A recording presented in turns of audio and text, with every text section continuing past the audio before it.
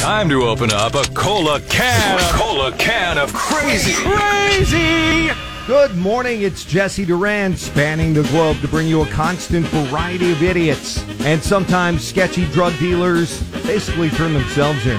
Go ahead, Melissa, pick a state. Maybe Florida. Let's go to Polk County, Florida, just south of Orlando, where a police officer pulled over a dude on a random traffic stop last week. 46-year-old Robert Brush had his truck's tailgate down, so it was somehow covering his truck's license plate. Cops pulled him over, and it's actually what his driver's license was covered with that got him in trouble. When police asked for his driver's license and registration, his driver's license was covered in meth. Now, those of you who are not drug lords or druggies of any kind, you may still know this from movies. Sometimes they use a credit card or a driver's license to, break up the drugs or to cut it, make lines with it, etc. Well, the cops tested the drugs on the driver's license, and yes, it was methamphetamine. So they called in the canine units, to search for the drugs, the drug dogs.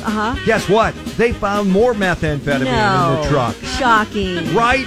So Robert was sent directly to jail on multiple charges, including intent to deal. Robert may be a familiar face in that Polk County jail, as he's been there over 50 times now. Oh, wow. Yeah, he's like the Norm from Cheers at that Polk County jail.